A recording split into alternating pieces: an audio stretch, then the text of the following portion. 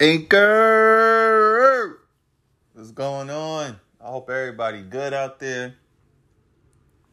Right into it. It's going to be a quick one into it, man. UFC Fight Night tomorrow in Long Island. Yair Rodriguez versus Brian Ortega, T-City. You got Michelle Waterson on the card. You got Miesha Tate, Cupcake on the card. I'm sorry. I get a little excited.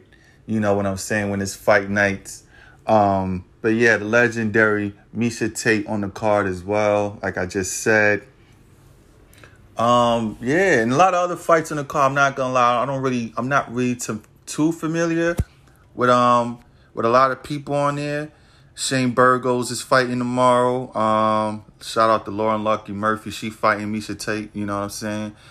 But yeah, I just want to jump into the main event though.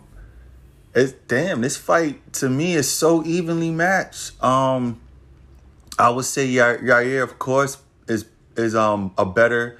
I wouldn't say better, a tad bit better than Ortega when it comes to the stand-up because he's so damn unorthodox. Like, he could hit two backflips and then land a kick at the same time. Like, he's that unorthodox. You know what I'm saying? Good hands. His last showing, it was against Max Holloway.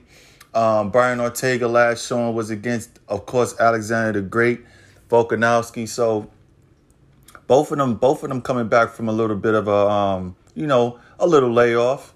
But they main eventing. But like I said, and then on the ground, we already know what T-City does. So T-City's definitely, I feel like if the fight do hit the ground, T-City's definitely gonna put him away without question.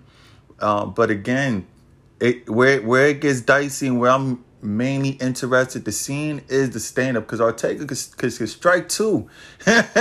He could stand and bang, with the best of them, So again, even though I give Yair a slight advantage on the feet, Ortega could still hurt him.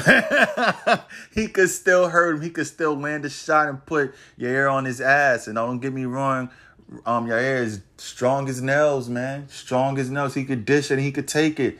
With his last fight with Max, he showed that on a high level.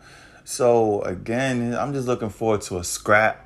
They both looking to get back into the win column, climb up that featherweight rankings.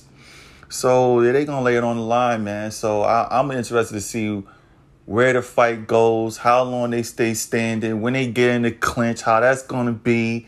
So yeah, plain and simple, man. Straightforward to it, Anchor. That's pretty much it in a nutshell. Again, I'm interested to see all the fights on the card, even though I'm not familiar with them.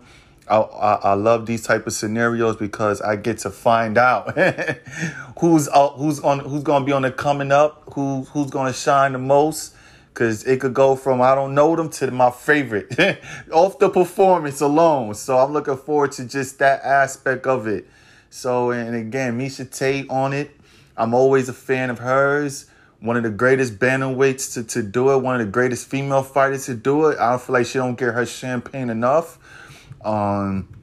Michelle Waterson's OG. She's still doing her thing. She in it. But she got a tough one. Hold on, let me see her opponent real quick. I'm on the card. Amanda Lemos, she definitely trying to come back after that last loss with Andrade. And she's a savage. So this fight right here, that co-main event, that's a stand-up exhibition right there. Shout out to Lemos. Let me see. I keep getting her name wrong. Lemos. Shout out to Amanda Lemos. So that's gonna be a good one right there. That's gonna be a good one. Both of them gonna be trying to take their head off. It's gonna be a high-level technical match between them two. So I'm looking forward to that as well. And yeah, that's it, Anchor. Straight to the point. Hope everybody good. I'm out.